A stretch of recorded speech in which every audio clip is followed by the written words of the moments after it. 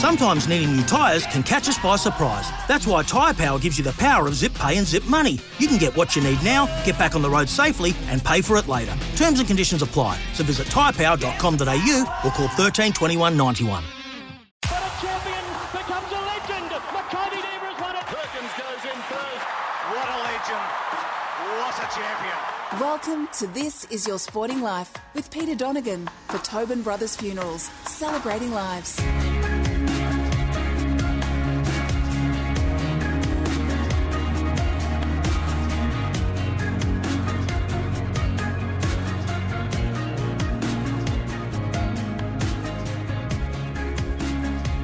What a great time of the year it is as far as football is concerned, and it's great to have you with us for another edition of This Is Your Sporting Life for Tobin Brothers Funerals, celebrating lives. And today we celebrate the life of a man who played 162 games, and part of his job was to stop people from kicking goals when he was playing those 162 games. I tell you what, he's kicked a few goals off the field. His name is Andrew Welsh, and he's in the studio with me. Andrew, welcome. Thanks, Pete. Great to be here. I worked out pretty quickly I wasn't that good at actually kicking the ball, so I thought I might try and turn it into an art of stopping people kicking it. So it was certainly a great journey. 160-odd games, 30-odd goals. What's the most memorable goal you kicked in your career? It was probably my first goal. I remember it was my second game, I think, and Gary Moorcroft passed it to me. He pretty could have kicked it himself quite easily from the boundary. He's quite special in that way, but he sent it up to me about 15 metres out, and it was a pretty given kick and got it through, which was great. But then there was one in a final over against Fremantle. We hadn't beat them over there, and it was close in the last quarter. And I was playing on the wing, and after playing on Jeff Farmer for quite a bit of the game, and got to sneak forward, and I kicked one there late in the game and put us through to the next round of the final. So that was one that stuck out as well, and as there wasn't too many, I can remember those ones pretty clearly. When you kicked that first goal, did the whole team basically surround you? Because that seems to be the way that it happens now. It's such a memorable moment in anybody's football journey. Yeah, well, I think it's your first in AFL football, always big things. Your first game, but that's more you're seeing now. The build up and when it's announced is like the celebration piece, and not so much on the actual game on game day, but your first goal is something you do aspire to achieve. And for myself, I'd been a backman pretty much my whole life. Played in the midfield a fair bit, so to kick a goal at AFL level in my first few games was pretty exciting. And and all your teammates coming over then, like it was a big side. There was Lloyd, Lucas, Hurd, Johnson boys. Moorcroft, as I said, Mercury, Rioli, big names in AFL footy that was a great side. For them all to run over and celebrate was something special. It was a pretty easy goal, so I think if I missed, they probably wouldn't have got to go the next week. Did you have a celebration? Everybody's got to have a celebration these days. Xavier Duursman's got the Archer. You didn't have anything like that, the motorbike or anything? No, I was most of the time I was just in shock that I actually kicked the goal. So by the time I waddled my way back down to the back line, the time to celebrate was over. We'll talk more about your great football career a little bit later in the program, but as I said, you've been kicking a few goals off the field. Things have gone very well from a business sense for you. How did you get the interest in property? Because that's where you've been very successful post-football. Yeah, I suppose with Essendon, it was we're fortuitous in a way. We've got such great you get such great networks throughout the footy club through people in coterie groups like the Essendonians, or sponsors or board members throughout the footy club. So I was a big one in learning from business people. I enjoyed business. It wasn't just property at the start. I enjoyed business. So go and catch up with and have coffees with people like Mario Bison, who's the owner of Metricon Homes, or Paul Little, who became chairman, Ray Horsburgh from Toll Holdings. These people that are involved in the footy club, and I'll just reach out to them and talk a bit of footy and just talk about their business journey in general. And property for me was one that after talking to a few of them, finding what my passion was, it was property. And it wasn't property in just trying to buy a house and have that as an investment. I wanted to actually do property as a business. And the greenfield growth area space was something that I enjoyed, which is not in a city apartments. It's out in the the boondocks of Melbourne, where it's farms, and that's sort of my culture and what I enjoy being out there. So the progression's there. I spent some time working with some big development companies, just as work experience for free while I was playing, half a day a week, and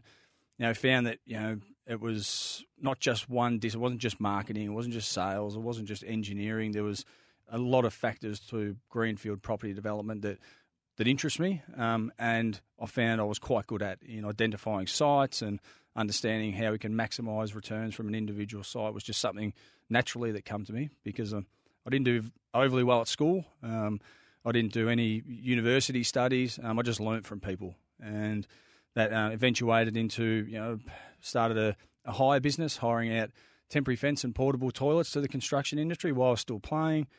We built that up, 2,500 toilets we had, 500 kilometres of temporary fence. So that was a big business, over 50 staff.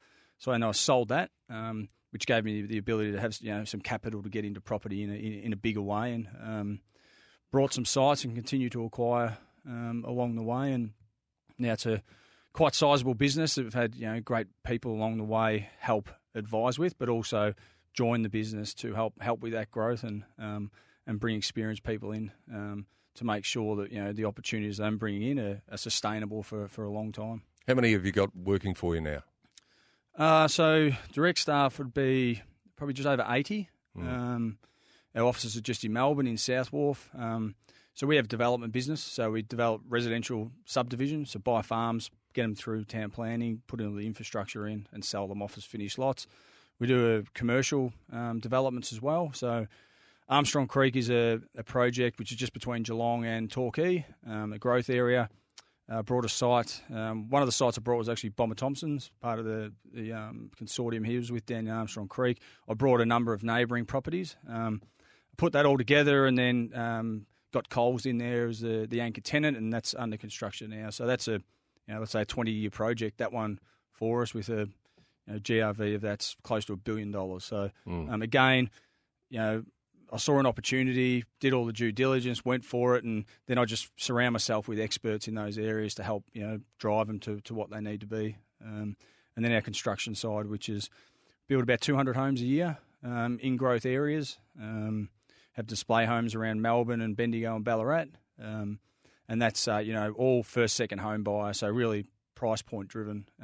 Again, we don't build in the inner city or the middle ring.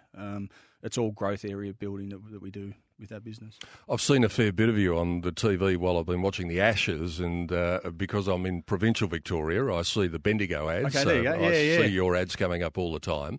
It's an interesting juxtaposition, isn't it? Because everybody talks about the fact there are so many people coming into Melbourne and Victoria. Do you go up or do you go out? And a lot of people are electing to go out. Do you think we'll see more of the tree change push coming in years to come? Yeah, I think so. I find you look at those growth areas, and a lot of the population growth is through migration, and a lot of international migration coming to Australia. They've been living in little apartments, their shoeboxes their whole life, and they yearn for a bit of space. And for them to be able to buy a block of land, put their own house on it, that there's no one directly next door or directly above, and they've got a little backyard and front yard, is something that we see that they're aspiring to. One, getting to a great country, but then having the ability to get in and have their own piece of Australia in many ways is something that we see as a real growth point that will continue. But also, interstate migration is huge as well, because Melbourne's still very affordable, although in some areas it's not. It's some of the highest priced real estate in the world. Our growth areas is still very affordable. You can get into a 3-bedroom home for $400,000, brand new, with parks and train stations and shops and everything within sort of 5 minutes. So that growth will continue. The challenge will always be, what's the mix? You can't have a CBD that's not vibrant like it was, let's say 30 years ago. After 5 o'clock, everyone would leave. You need that vibrancy of the city and Melbourne. But you also need to give people the opportunity in the growth areas that, believe it or not, everyone doesn't want to live in the city. People want space. They don't mind travelling. They enjoy sitting in the car or on the train.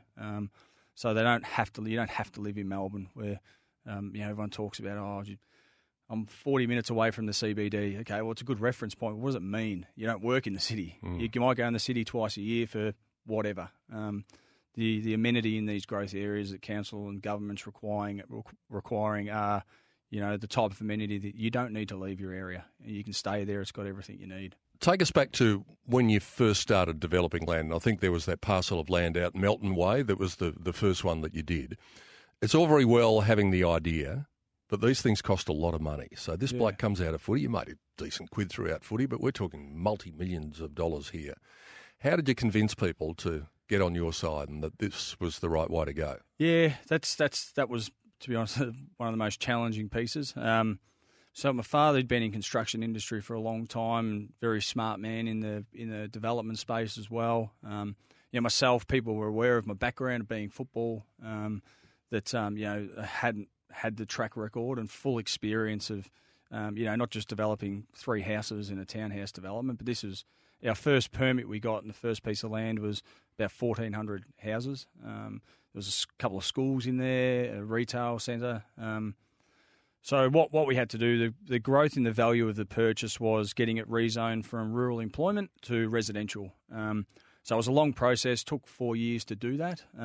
It was identified to be zoned residential in 2026. If that was the case, we couldn't hold it for that period of time. We would have lost our money. But we spent a lot of money with expert consultants and planning and working with government and local council to bring that time frame forward.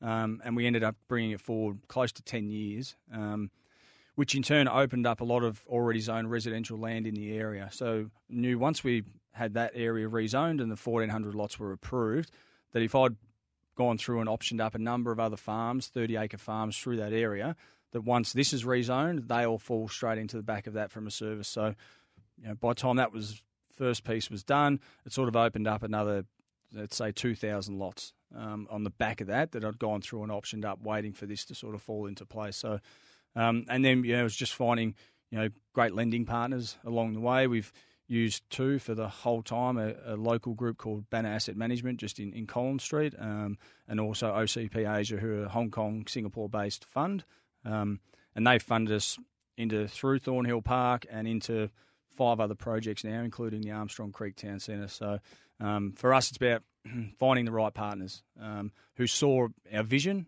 and initially backed us in to actually be able to deliver, and now continue to support us as the business has grown. You spoke very clearly, Andrew, about that first goal. Gary Moorcroft gets it to you, kick the first goal. From the other sense, from your work life sense now, was there one moment early on where you thought this is a pivotal moment, this is where I've arrived and then we can take it forward from here? I think getting having the government call me and say we're putting out a press release, your area, your farm has just been rezoned to residential, was one of those moments that for the 4 years through planning, I was wondering how I would feel, whether I'd run around in excitement or how would I react. But it was just relieved because when you say you're all in, we're all in. We're all in. So. We put a lot of money into the property, a lot of money in to get it rezoned, but that was only the start of the hard work. So it was a relief to go, okay, we've got something we can deal with now. Now we actually have to make it happen. So there was relief, but unfortunately I didn't have 20 teammates to run around and jump on your back and smack you around the head. It was just, okay, tick, now we move on to the next stage. But it was certainly relieved. The fact that you came from a football environment at the top level, do you think that helped you in business? Oh, absolutely. And I get asked this. I do a lot of talks with businesses and try and correlate between football life and football and team experience into business. And I think the ability to make decisions under pressure is something you learn from a football environment, which you take into the business. I'm making decisions that could lose or make hundreds of thousands of dollars every day. And being able to think through those decisions and not get over by the amounts, but just logically and systematically just work through what needs to happen and how we can achieve whatever's needed. The ability to work as a team in the property space is something that's I've found really important because although I'm one of the owners of the business, I'll sit in a meeting. I've got expert engineers, I've got expert planners, marketing people, sales people, landscape architects.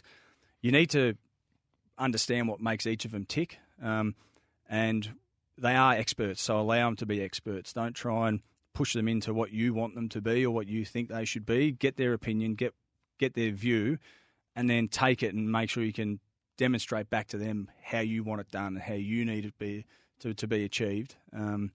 Because we have a project control group meeting. There'd be 20 people who are all reporting into myself or a development manager around project updates. That you need to be inclusive in those type of arenas, which is what you need to do, within a footy club or sports arena as well. So there are some, big key overlaps that I've seen. But still, we're a big business. We have a lot of debt. As projects continue to go, you raise debt, you pay it back, it continues. I still have never felt the pressure in the business world like I did when I was playing AFL footy. The pressure of AFL footy is immense, and just because it's your personal performance, you're out on show every time you train, every time you play, everything you eat, every footpath you walk down, people are looking, or it feels like they're looking. Where business is a high pressure environment, but I think I'm handling it relatively well, just because I lived through 10 years of AFL pressure, which has held us in good stead. And we'll talk about that when we come back on the other side of the break. But last question for this break, what's harder, wrangling all of those people in business or wrangling the 3 kids that you've got at home? 3 kids, absolutely. and one of them can't even crawl yet. So that's certainly a good challenge ahead. All right, time to talk footy when we come back on the other side of the break. Andrew Welsh is my guest on This Is Your Sporting Life for Tobin Brothers Funerals, celebrating lives, and we'll have Andrew's story continue after the break. You're listening to This Is Your Sporting Life with Peter Donegan for Tobin Brothers Funerals, celebrating lives. Welcome back to This Is Your Sporting Life with Peter Donegan for Tobin Brothers Funerals, celebrating lives. Great to have Andrew Welsh as my guest on This Is Your Sporting Life for Tobin Brothers Funerals, celebrating lives. All right, let's talk football. Let's talk about the start of the footy journey. When did you fall in love with taking a Sharon around and having a kick? Yeah, well, I was young, like most kids. So I was probably 6 or 7 when I started playing footy competitively at Sunbury Lions. Loved footy up until, and I was a passionate football lover. I was a passionate Collingwood supporter. Played a lot of my juniors at the Sunbury Lions, where footy was everything. More than school, more than anything, just finish school, straight home, play with my mates out in the street, then, until dark, go in, have dinner, bed, up, school, back, footy again. Even in cricket season, I'm not a big cricket fan. Even cricket, I'd be playing footy. I'd be kicking the footy and running around the court and kicking the footy over the neighbour's fence and them cracking it with me and having to find out ways I can get the ball back without actually having to knock on their door. So it was certainly a passion when I was a kid, and one that grew throughout my teenage years. Speaking of Sunbury, last week when I was coming back from the Brisbane game, I drove through Sunbury to get to my place, and the footy was on, and it was madness. Yeah. There were cars everywhere. There were people everywhere. The ground was packed. It just gave me an insight into the importance of suburban and country footy to the psyche of people. It's still very much a part of their lives. Yeah, it is. Clark Oval there. It's it's a great ground. Sunbury Lions is such a big club. It had its problems, a number of years back at a senior level, but from a junior level, it's been strong for a long time. And now back at a senior level, it's a really strong club. But I played a few games this year. A mate of mine coaches up at Echuca United. So I played a couple of games like that just to find that love of footy back. I didn't want any money. I just wanted to go and play footy and play with a good bunch of guys up there. So, and you see how important it is for communities like that. They have the netball involved, they have the football involved. The seniors get there and help out with the juniors. They help run the seniors who are playing that day, run the water for the juniors in the morning. They're helping out in the canteen. They've got to play footy in a couple of hours, but they're working in the canteen. So it's more than just a game for these areas. It is. It's for many of them it's their life. They're there during the week fixing up things around the club, and and it's all volunteer. No one gets paid, except for the players, or most of them anyway. But it is, and that's that's sort of that dovetailed end of love of footy. I loved it when I was a kid. then sort of fell out of love with it for quite a few years, and did it. Played footy, loved the Essendon Footy Club, but footy itself sort of it changed for you. And then now in recent years with doing some work with Channel 7 and then playing this year a few games up with Echuca, that love of footy's back. Because it does, you draw back to these regional type areas and you look at what footy actually means again, and it reopens your eyes and gets you look back at footy as a fun game and not a job like it did for a number of years. We'll touch on that a little bit later on. How'd you go this year? Did you get a kick? I didn't get too many, to be honest. I did all right. I was the oldest by sort of 5 or 6 years.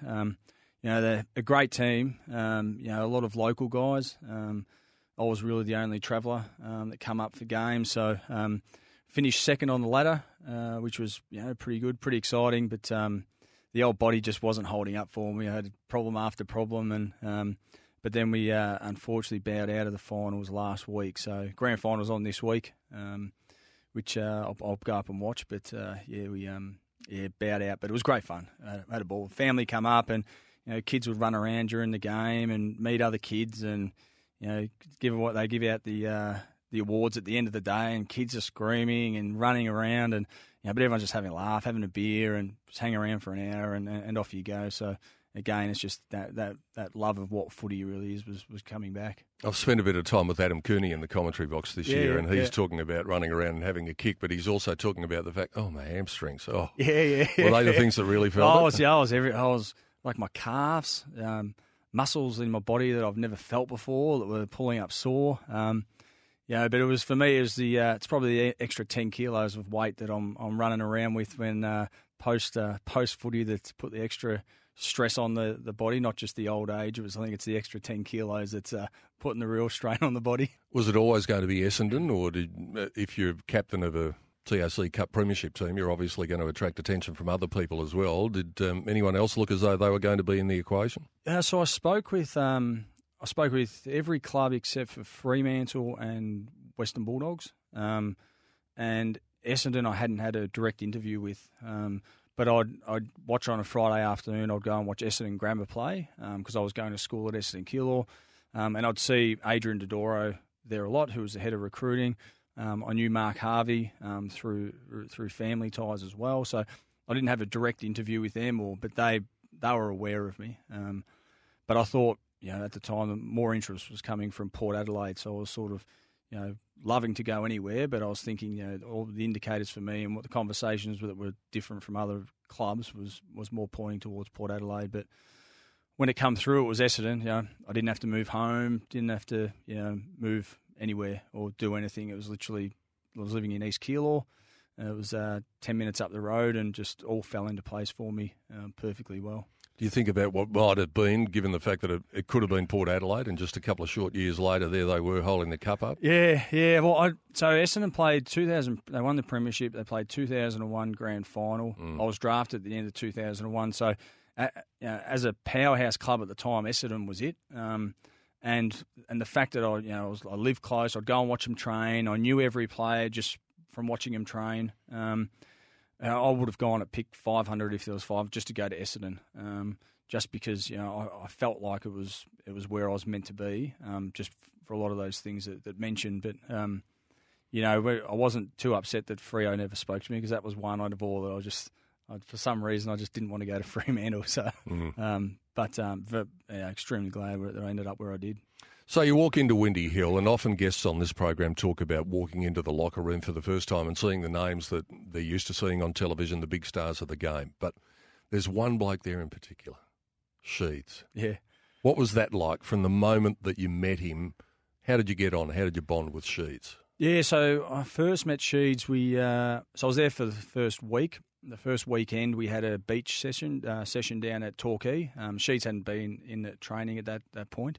And I remember we're doing all like running on the beach with medicine balls and sprints up hills and like pretty taxing stuff. I was 70 odd kilos and I could run, but running on sand's a different game. And Sheeds was the last person I was thinking of at that time, to be honest. I was just thinking about how I can keep up with this senior group of players. But I saw him and I was starting to walk down the beach, and he started walking towards me, and I'm thinking, I wonder if he knows who I am, or is he going to come up, knew me and exactly who I was, and told me I've got a lot of work to do. I'm too skinny. I need to put on some weight if I'm going to be able to compete with the guys that were beside me, which were the two Johnsons at that time standing beside me. And he goes, but I think we can make something out of it. You've got the right attitude, but gee, you look like a little skinny runt. I was like, I was just happy that he knew my name. But he was fantastic for my career, and I'm glad that he got to coach me when he was at the more positive end of his career, because I've heard some stories, when he was coaching early days, and they were pretty tough and brutal times with training and so forth. So I was glad that he'd sort of foreseen where the younger generation was going around positive enforcement, and he was he was fantastic for the time I was there, or he was there for, together. Andrew Welsh is my guest on This Is Your Sporting Life for Tobin Brothers Funeral Celebrating Lives. You mentioned that it was a great era just before you got there, the flag in 2000, grand final in 2001. There were some finals coming in subsequent years, but did you feel as though the club was just a little bit on the downhill slide at that stage? Yeah, I think we lost a couple of those premiership players. Solomon, he went to Fremantle, Carousella, went to Collingwood. I think Justin Blumfield went to Richmond. And there was a few others that started, departing to other clubs. And you look at the younger group coming through, out of my draft, out of the 6 or 7 in my draft a few years later, I was the only one still there, and I was the last pick out of that draft. So sort of 4 or 5 that had gone in already a few-year period. The draft before me, Teddy Richards was there. He was playing regular footy, but outside of that, there wasn't anyone playing really regular footy. So there's probably 2 or 3 years of lean pickings from a junior crop coming through. And the older players who'd been champions of the game were just getting older. So we did feel that there was challenges ahead. But when you're in playing, you always think you're a chance. But looking at on reflection now, there was certainly some gaps there that was reflective in our performance. And then ultimately, in your attitude of you want to do everything, you want to train the best, you want to play. You always think you're a chance, but there were some great sides in that era that we just really weren't even competitive with. But there's the champions were coming towards an end, and then the younger crew were starting to come through, but there was that middle age gap that we were sort of missing. And that can be a bitter pill to swallow for a club as big as Essendon, which has been at the top of the tree not that long ago. It can be hard when you go through a season. I think one of the seasons you were there were 3 wins. So it's such a foreign feeling to a big club to go through that. Yeah, and the club's demanding, supporters are demanding, and rightly so. And through those times, you go out and try, and you give everything, and you try and find different ways to inspire yourself, inspire your team. But it does get tough, and the more games you aren't winning, the greater scrutiny comes, and this is where this I suppose resilience and high pressure environment of AFL really does creep up on you, and really tough at the time. But there's lots of things through those periods I'm sure that are helping me now in the real world around dealing with a lot of those times where the side wasn't going great, we're under pressure, coaches were under pressure. Senior players were under pressure. Middle-aged players were under pressure for not fulfilling, what their true talent should be. So, but we didn't have that much social media around those days. So I could imagine, how much more magnified it is now for the players playing in the current environment. Perfect time to take a break, and then we'll come back and we'll talk about as your career was getting to an end. But there were a couple of other careers. You mentioned one of them, a boundary rider for Channel 7. Yep. And there was also the bright lights, the grease paint, also beckoned for a while. We'll talk to Andrew Welsh about that when we come back on the other side of the break. On This Is Your Sporting Life. Hope you're enjoying it. For Tobin Brothers Funerals, celebrating lives. You're listening to This Is Your Sporting Life with Peter Donegan for Tobin Brothers Funerals, celebrating lives. Welcome back to This Is Your Sporting Life with Peter Donegan for Tobin Brothers Funerals, celebrating lives. Hope you're enjoying the chat with Andrew Welsh on This Is Your Sporting Life for Tobin Brothers Funerals, celebrating lives. Andrew, we're talking about the time at Essendon. It's getting towards a close, but it was coming to a close at a very early age for you. Why did you retire so early? I had a pretty significant ankle injury a couple of years before I retired. I broke and dislocated. It was just causing ongoing issues that I found myself more time on the exercise bike than actually on the footy field. And I had a new contract offered to me. I was only 28. I went away at the end of the season. I had other business interests going, and I'd seen other players, unfortunately, sort of come to the end of their careers and sort of just fade away. Where for me, the footy club, I love the footy club. And, you know, the young players coming through, I didn't want to take up a spot on the list where I wasn't truly passionate about being there and playing football because I just couldn't do it physically. So I spoke with Sean Wellman, who was assistant, who spoke to me a few times just about, you know, sticking at it. But when I spoke, you know, really around, you know, the real issues around why I wanted to finish up and, you know, and the opportunities I wanted to give to other young players like I had and not clog up a spot on the list. You know, himself and Hurdy, you know, resonated with that. And although they weren't happy with it and tried to convince me out of it quite a few times, at the end of the day, I pretty much told them, I think it was on a Wednesday and press conference on the Thursday, and I cleaned out my locker and I was off. I was off into the real world and trying to get into that next chapter, which I'd been preparing for, but you know, I didn't want to hang around and dwell or, you know, try and get any time about me. Footy club's been great. This is a decision I made. Now I'm into the next phase of my life, all within a couple of days. So by the sound of it, it was a fairly easy transition for you to make, and one that you were looking forward to, because so many of the boys, when they come towards the end of their career, they sort of think, well, what happens now? And it's a big wrench away from something that you've done almost every day for 15 years. Yeah, it's huge. And you know, I felt like I did it relatively well in regards to, you know, I just had to get focused on new adventures and go after new business pursuits, which is what I was doing, and find new interests. But it still wasn't easy because you miss that, you know, the walk into a footy club and, you know, your teammates bag you and have a laugh, and, you know, you don't get that, the structure around that.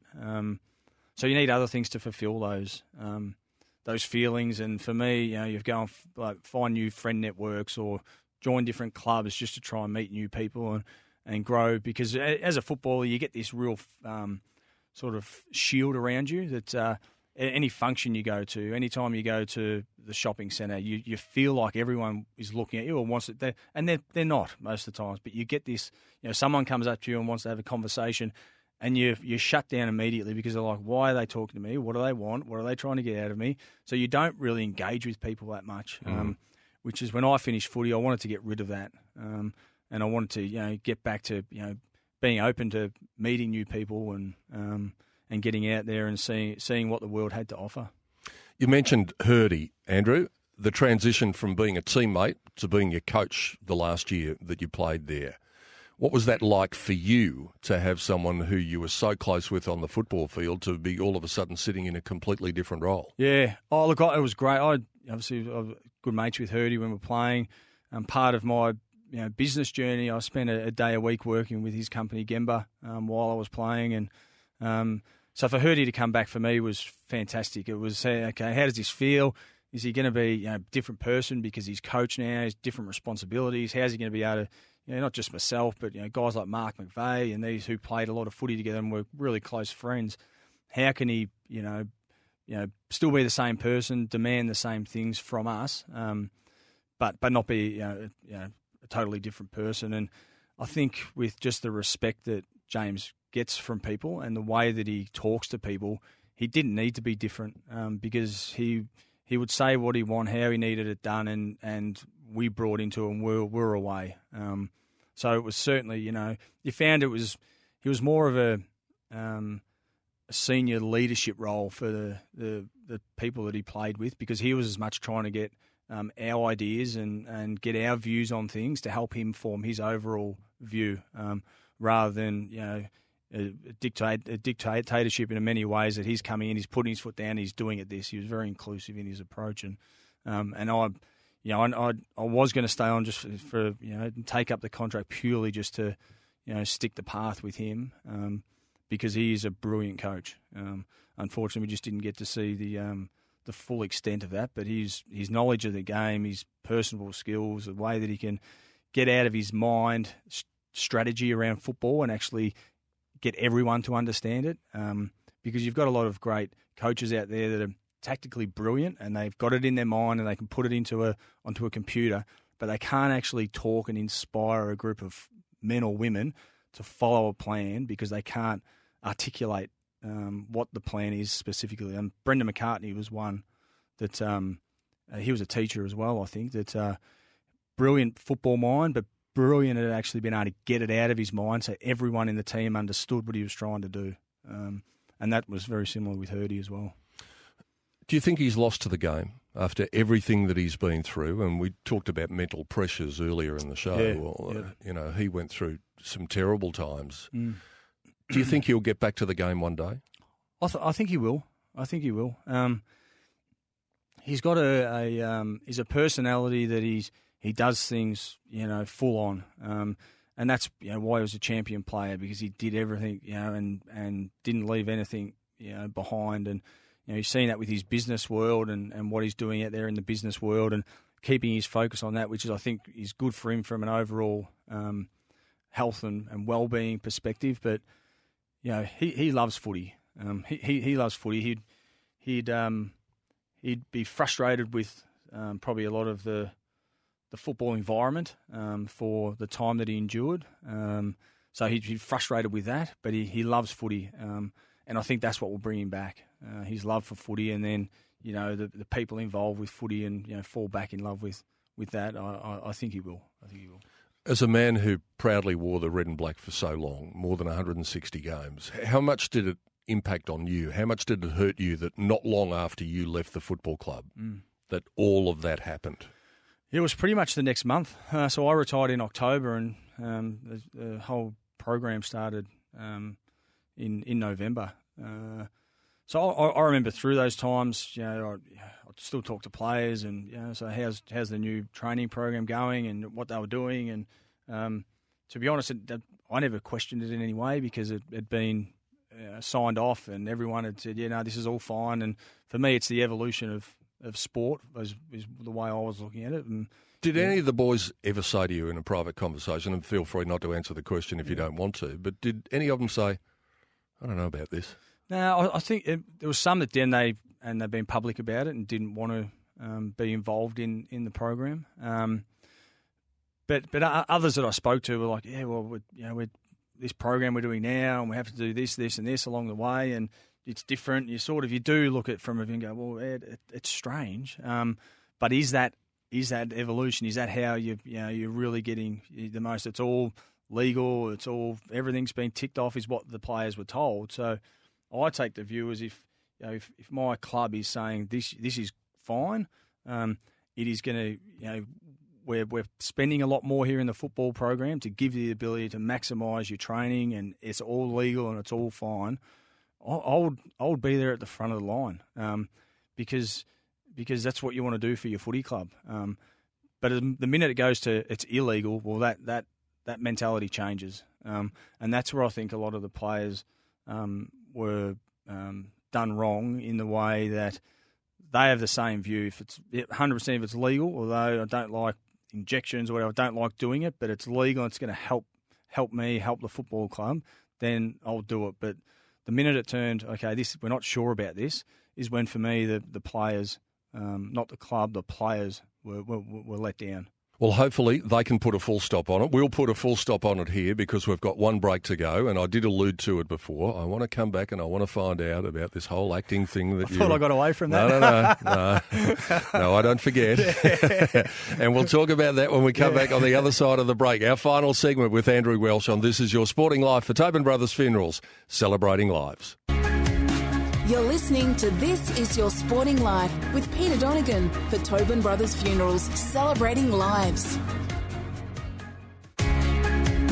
Welcome back to This Is Your Sporting Life with Peter Donegan for Tobin Brothers Funerals, celebrating lives.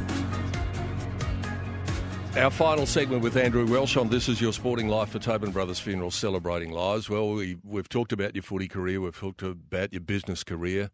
Could have been talking about the fact that you're an Emmy winner or an Oscar winner. What was going on with the acting bug in you? Oh, look, I really thought I was a chance of winning one of those awards, which shows how bad of an actor I was. But I think it was more a vehicle to be able to go and live overseas for a period of time. I got a scholarship to a really good acting school after doing some auditions here, and for some reason they thought I was pretty good at it. So I went to New York I was over there for about 6 months, and then did the acting courses and worked through everything. But I didn't. My businesses were running back here. We were sort of pretty keen to get back to Australia, and it all sort of wound up pretty quickly. But it was one of those things that it probably broke off a lot of those fabrications around just allowing yourself to be normal and talking to people again and building new networks. We didn't know anyone over there when we moved over, so we had to meet a lot of new people. But I'd hate to pull out some of the footage of some of the acting classes that I did, because I'd be pretty ashamed, I reckon. And I think now if the people taking the course who thought I was okay look back, they probably think the same. Now, we've had a very enjoyable chat for the last 45 minutes or so I've got to ask you the hard question now. Were you more Brad Pitt or were you more Jim Carrey? No, I was definitely Brad Pitt. Have a look at me. No. Oh, you're a good-looking rooster. I looked like the bottom of Brad Pitt's shoes, I reckon. That was about as close to Brad Pitt as I got. All right. Now, okay, so you've had this acting experience. You had a very famous acting coach, I think, while you were over there at one stage. Did that stand you in good stead to join the exclusive Boundary Riders Club, of which I might add I'm a member from many years ago? Yeah, terrific. Yeah, look, when I come back, there was an opportunity to go on a show called Celebrity Diving, or I can't remember. Celebrity Splash, that's right. And I was like, no, I'm scared of heights. I don't like doing anything that's acrobatic, but the pay was quite attractive. So I took that up and made a fool of myself. But for some reason it resonated, and people thought, this doesn't take himself too serious, this guy.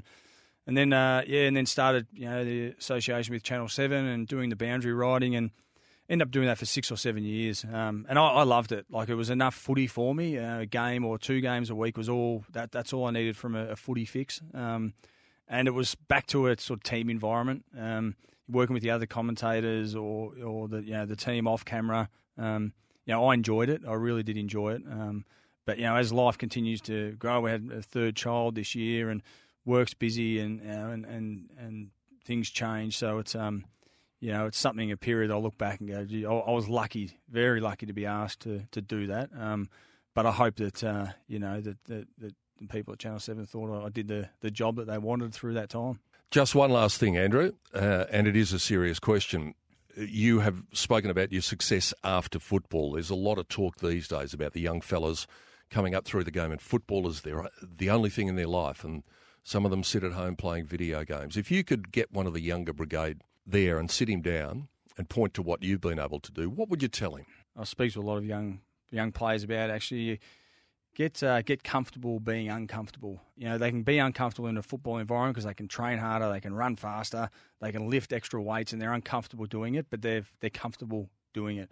They're not comfortable with talking to people at coterie functions or building their networks, or because they're thinking, what are these people after? They don't want to talk to me. Why will I go over and talk to them? Well, you need to get comfortable doing that, because football clubs have got fantastic people around that are wanting to help. I was never going to finish football and go to uni. It wasn't in me. I was going to go into business. So I talked about don't shy away from functions and stick to your mates. Go and talk to people. Go and learn how to interact with different people at different ages, with different backgrounds, and because it becomes quite enjoyable. Well, the young boy from Sunbury all those years ago has done it pretty well. Property developer, footballer, boundary rider, and a bit of acting thrown in there. Actor. Yeah. Been a pleasure to sit down and talk with you for the last hour. Andrew Welsh joining us on This Is Your Sporting Life for Tobin Brothers Funeral, celebrating lives at this great time of the year. We'll have another great of the game coming up same time next week. Hope you can join us then. Want to witness the world's biggest football game? Head to iCanWin.com.au, predict Australia's score with a crystal ball, and it could be you and a friend at the FIFA World Cup Qatar 2022 semi-finals, all thanks to McDonald's. Maccas, together and loving it. TNCs apply.